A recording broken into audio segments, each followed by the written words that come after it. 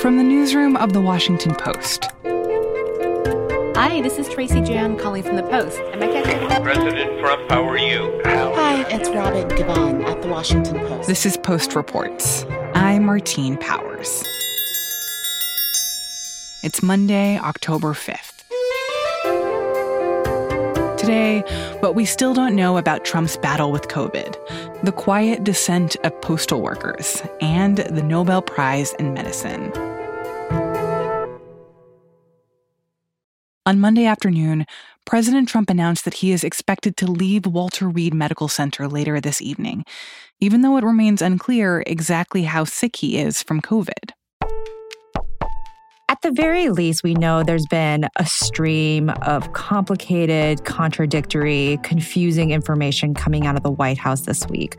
We do know on the record that there are points since his diagnosis that his oxygen levels did drop enough that the president was administered supplemental oxygen, which is a very important point. His doctors say his oxygen levels are now up to normal in the upper 90s. He did have a fever at some point, and he's been taking rounds of remdesivir, one of the drugs that have been used to treat the coronavirus. And one of the biggest surprises of the weekend, in a weekend full of many surprises, was this impromptu visit that the president made to see his supporters who had gathered outside Walter Reed. We were kind of thinking, what is going on? God bless our president. I will die for him. I will die for that man happily. If you are a COVID patient, you are supposed to remain isolated, seen only by your doctors who themselves are just, decked out in this PPE. But the windows were up. You could see the various agents and a security detail in the car with him. My name is Sungbin Kim, and I am a White House reporter for The Washington Post. As you say, this seems to be somewhat contradictory information because on the one hand, supposedly he's fine and he is having a quick recovery, but at the same time, he's being given treatments that are usually being given to people with much more serious cases of COVID, and the fact that there were reports that his oxygen was down pretty significantly, at least at some point since he was diagnosed with COVID. Yeah, there's not a consistent message. And this contradiction started earlier on this weekend, even on Friday, when senior White House officials were indicating to us that he was experiencing mild symptoms. But later we find out through anonymous sources, and then the president's doctor, Sean Conley, later confirmed on the record to us that as of Friday morning, when he was still at the White House, so before he leaves for Walter Reed, his oxygen levels had dropped, and that's when he was administered supplemental oxygen. That seems pretty severe. That seems to be more than mild symptoms to the average person. So the White House has not been giving us clear and accurate information here. And you saw this kind of evasiveness on the specifics continue yesterday. One moment that really struck me was when Dr. Conley was asked by reporters at Walter Reed whether his the president's oxygen blood level ever dipped below 90%. And Dr. Conley responds, no, it was below 94%. It wasn't down into the low 80s or anything, no. That was not the question. And that's an example of how we haven't been getting straight answers from this White House and press conferences. A lot of updates have been coming through these very brief, terse memos written by Dr. Conley himself. And it's just a lot of confusion about the health of the most powerful person on earth. And I think it brings up these questions of what are the responsibilities of these doctors to tell the truth about the president's health? I mean, this doctor, Dr. Conley, is he a Walter Reed doctor? Does he work for the president? Can we be certain that this doctor's chief intention is to be transparent with the American public about the health of the president versus is he really just serving as a doctor for Trump and his responsibility to be honest about what's going on is secondary? He is not a Walter Reed doctor. He is actually the president's personal doctor within the White House. So first and foremost, yes, his patient is the president of the United States. And he, as well as, senior White House officials, when they were pressed on Sunday why they weren't forthcoming with exact and precise details about the severity of the president's condition, they said putting on kind of a happy veneer, being positive about things is a way to treat patients because you do want to get patients in a good mood. There's some element of truth to that, but this is no ordinary patient. This is the President of the United States. His health has significant implications for, basically anything I can think of, significant global implications, significant national security implications, significant domestic implications. The fact that he ran a fever, we still don't know how high his fever ever was. We have asked that repeatedly. So all these details really do matter to the public. And again, he is not an ordinary patient. He is the President of the United States. And what about the people around the president? Because in the days before Trump was diagnosed with COVID, he made appearances at several public gatherings. There was the debate. There was a big fundraiser. Have all the people around him been accounted for in terms of contact tracing, making sure that they are quarantining? And what do we know about how many people around the president also have tested positive for the coronavirus? There's actually a pretty significant number of the people in the president's inner circle and at events he attended who have been diagnosed with COVID-19, especially after the announcement that the president himself and the first lady was diagnosed. So obviously, we've kind of first heard about this after the news that his closest aide, Hope Hicks, had tested positive for COVID. After the news of Hope's diagnosis that we heard, then the president and himself and the first lady had it. We began to trace the president's movements, the president's actions in the several days before the announcement. And there are people around him who did debate prep. So former New Jersey Governor Chris Christie, Bill Stepien, the Trump campaign manager, they have both since announced that they have tested positive. We have several people at this Rose Garden ceremony at the White House on that previous Saturday who have announced that they are positive, such as his former counselor, Kellyanne Conway. Chris Christie was also at that event. 2 United States senators who are on the Judiciary Committee. So they were there to celebrate Amy Coney Barrett's nomination. So that's Senator Thom Tillis of North Carolina, Senator Mike Lee of Utah. And there was the University of Notre Dame president who was also diagnosed, and he also attended that event. Notre Dame being a key player here because that is where Judge Barrett teaches. So that's kind of what we're trying to piece together in terms of where these potential hotspots may be for the virus. The White House has indicated that their medical unit is doing contact tracing, but we don't know how aggressive this contact tracing is and to what extent. I thought it was really remarkable that a New York Times reporter who covers the White House, Michael Shear, he is one of the 3 journalists known to have contracted COVID-19 in the last several days. He traveled on Air Force One with the president to Pennsylvania last Saturday. So it was the same day as that Rose Garden ceremony. And he says he has not been contacted at all by the medical unit for contact reason purposes. If people who are proactively putting themselves out there and says, I have COVID, I was at the White House, come talk to me. If they haven't heard, it does raise questions about how extensive this contact tracing effort has been. What does that mean about the chances that the Supreme Court nomination of Amy Coney Barrett is going to go forward as the Republican Party has planned right now? October 12th is still the start of the confirmation hearings, and Democrats acknowledge there's nothing they can do to actually force a delay in those hearings. Mitch McConnell, because of the COVID outbreak among senators and the isolation of several others who were exposed to those COVID-positive colleagues, has said the Senate is not going to be in session. Senators will return to Washington on October 19th for a series of votes. The Senate does not need to be in session for hearings to be held, so that does not affect the October 12th hearings. But the Republicans' hope is actually just to make sure none of their members get sick and the ones who are sick get better soon, which is a clearly worrisome prospect for Mitch McConnell, Lindsey Graham, and all the Republicans who do want to get Amy Coney Barrett confirmed before Election Day. Sung-Min Kim is a White House reporter for The Post. On Monday morning, White House Press Secretary Kayleigh McEnany announced that she has also tested positive for the coronavirus.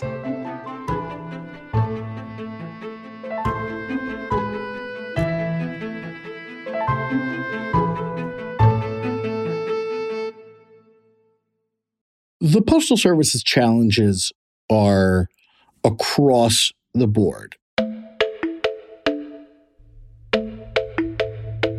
We're looking at issues of financing, of their role in our political system, but we're also just looking at the everyday delivery of the mail and the 630,000 person workforce, the vast majority of which is unionized, and the role that they play in society, in the logistics and express shipping industries, but also their commitment to us as government workers and civil servants.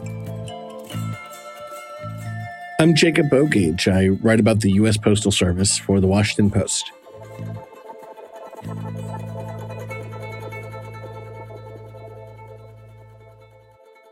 Through the spring, the Postal Service's big crisis was a financial crisis, specifically a cash crisis.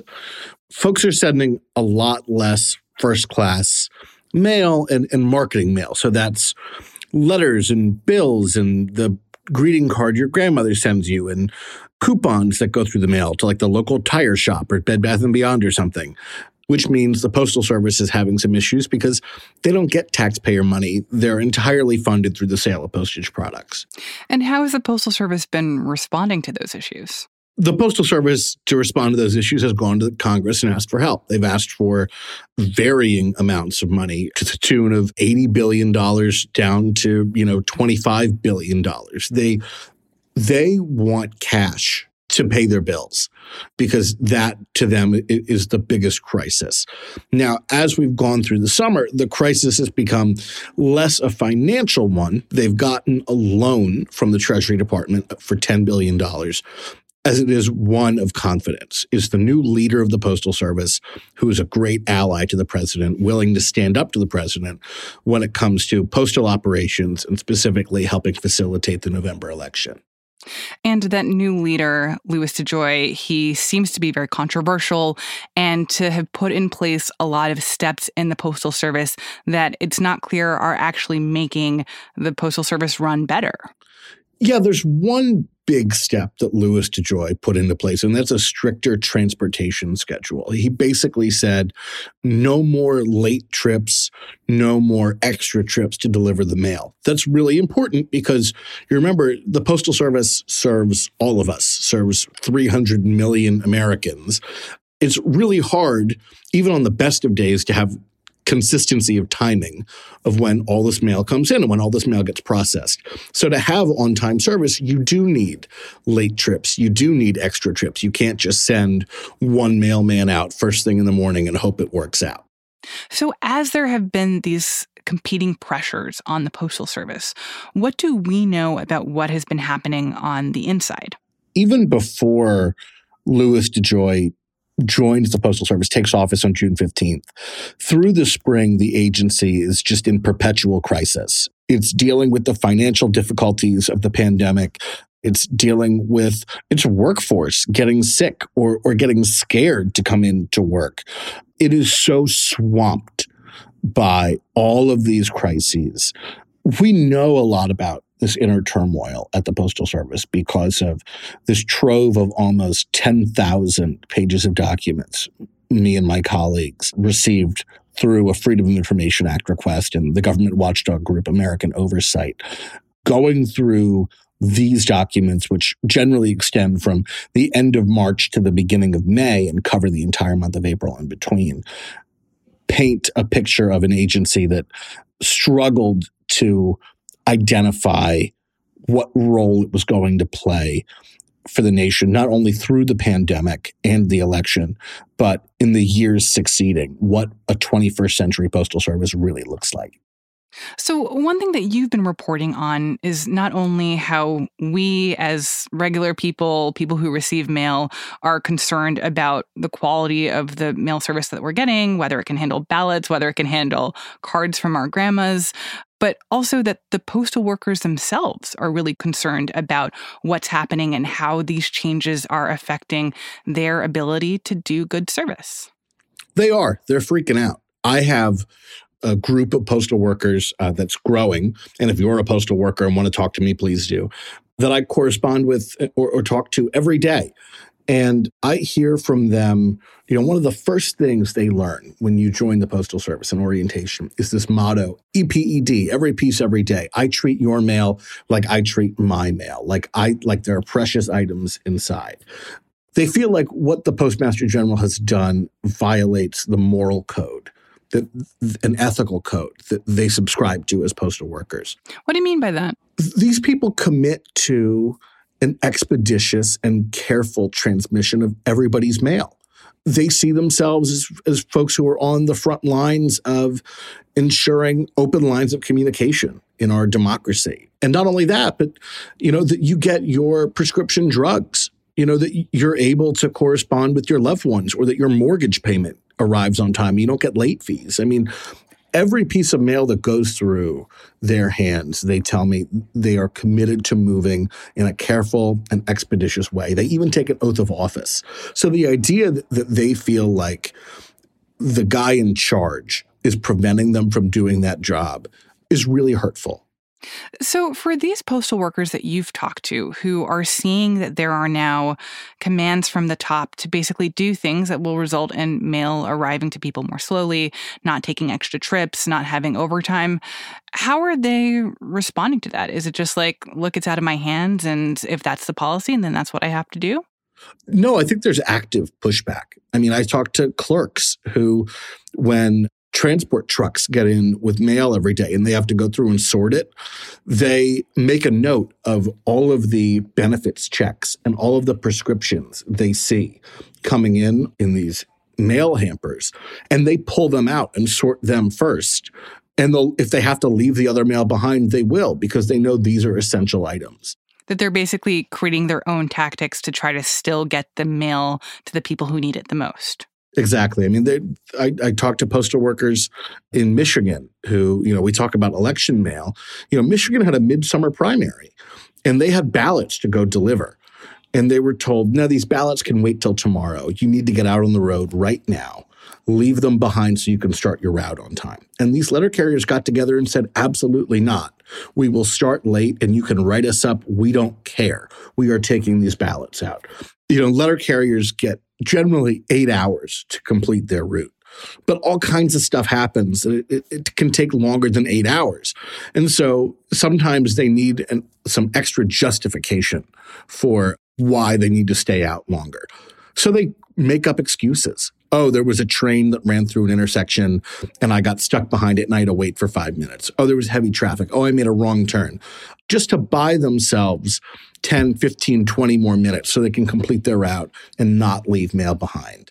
And so in these cases where you have postal workers who are, in some cases, like coming up with fake excuses just to be able to buy themselves time to deliver the mail, what is at risk for them? Like, are they punished for doing some of this stuff? A whole lot is at risk for them. First of all, they could lose their jobs. They could lose their jobs simply from talking to me. I mean, the Postal Service put out an internal memo to all workers saying, first of all, don't talk to the media, and then be wary of customers who ask, and this is a quote, a series of questions. What does that mean? Basically, if a customer comes in to a retail window and starts asking you about the troubles at the Postal Service, don't tell them anything, is basically what this memo said, because they could be reporters. And God forbid you should talk to them. But there are serious punishments for folks who are deemed to have delayed or interfered with mail processes. You can go to jail for 5 years. It's a federal crime. If you're buying yourself 20 more minutes to finish your round, you're not going to get jailed for that. But if you're doing something that supervisors feel, or the Postal Service in general feels, violates the expediency of delivery, that's a jailable offense, and you can get prosecuted for that. You can get fined for that, and you'll probably lose your job. There's a lot at stake for postal workers, and it's telling, because of the consequences, that they feel so strongly they're willing to take them on. Wow. That's pretty remarkable. And honestly, when I think about the agencies in the government where you would see a hashtag resistance against the administration, I feel like the Postal Service would not have been high on my list of places where you would see this happen. No, absolutely not. I mean, when we think about the hashtag resistance, we think about it, agencies that deal more directly with a political agenda, whether that's taxes or immigration or defense or something like that. The Postal Service, these are folks who literally just deliver us all our mail. The fact that they feel there could be a political agenda in the way they do that, the fact that they feel like the motives of the leaders are not as pure as they want them to be, is very telling. That's why we're seeing this kind of quiet internal uprising. Jacob Bogage writes about the U.S. Postal Service for The Post.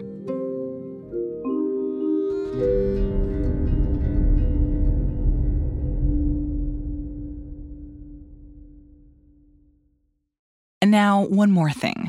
So good morning and very welcome to Nobel Forum for the announcement of this year's Nobel Prize in Physiology or Medicine. The Nobel Prize in Medicine was awarded on Monday morning. It was given to researchers from the US and the UK for their discovery of the hepatitis C virus. The Nobel Assembly at Karolinska Institutet has today decided to award the 2020 Nobel Prize in Physiology or Medicine jointly to Harvey J. Alter, Michael Horton, and Charles M. Rice for the discovery of hepatitis C virus. If you go back to the 1960s and 70s, people were getting blood transfusions and then showing back up at the hospital with severe liver disease. And scientists did not know what was causing these diseases. They didn't know what was the particular germ, the particular pathogen that actually caused the illness. And so what Harvey Alter and Michael Houghton and Charles Rice did is they did each step of the work to isolate this virus, to characterize it, to understand its genetics, and then put the rest of the research world on a path to finding a cure. I'm Sarah Kaplan, and I'm a reporter at The Washington Post.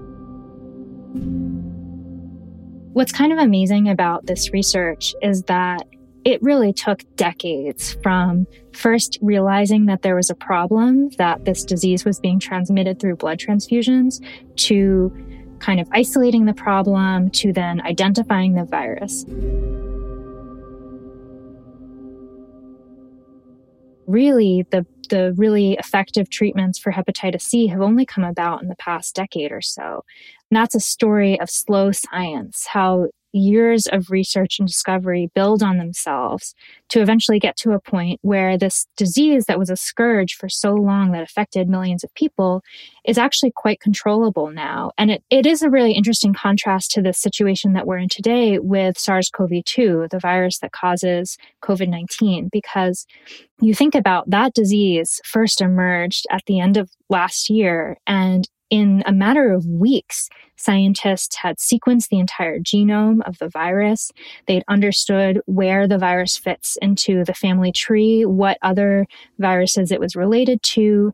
Right now we have this whole range of antiviral treatments and vaccines and other possible therapies that are being tested. And it hasn't even been 12 months since this disease first emerged. And compare that to the decades and decades of research that went into being able to treat hepatitis C.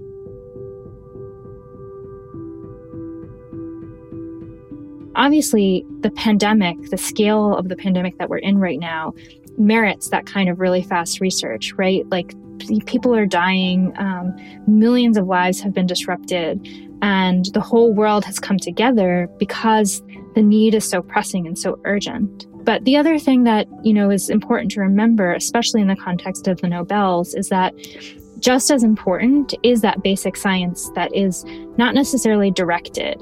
It's not necessarily, I am setting out to discover the cure for a disease. It's really a testament to the need for slow science as well as the kind of rapid pace science that we're seeing with the coronavirus today.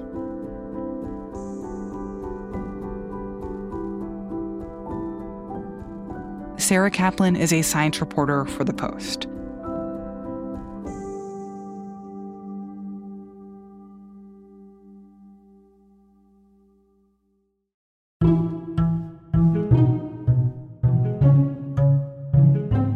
That's it for Post Reports. Thanks for listening. Last week, we introduced you to a new podcast from the Washington Post, Canary. It's a 7-part series about truth and justice. And once you start listening, you won't be able to stop. All 7 episodes of Canary, The Washington Post Investigates, are available now. We'll put a link in our show notes, or you can search Canary in your podcast app. I'm Martine Powers. We'll be back tomorrow with more stories from The Washington Post.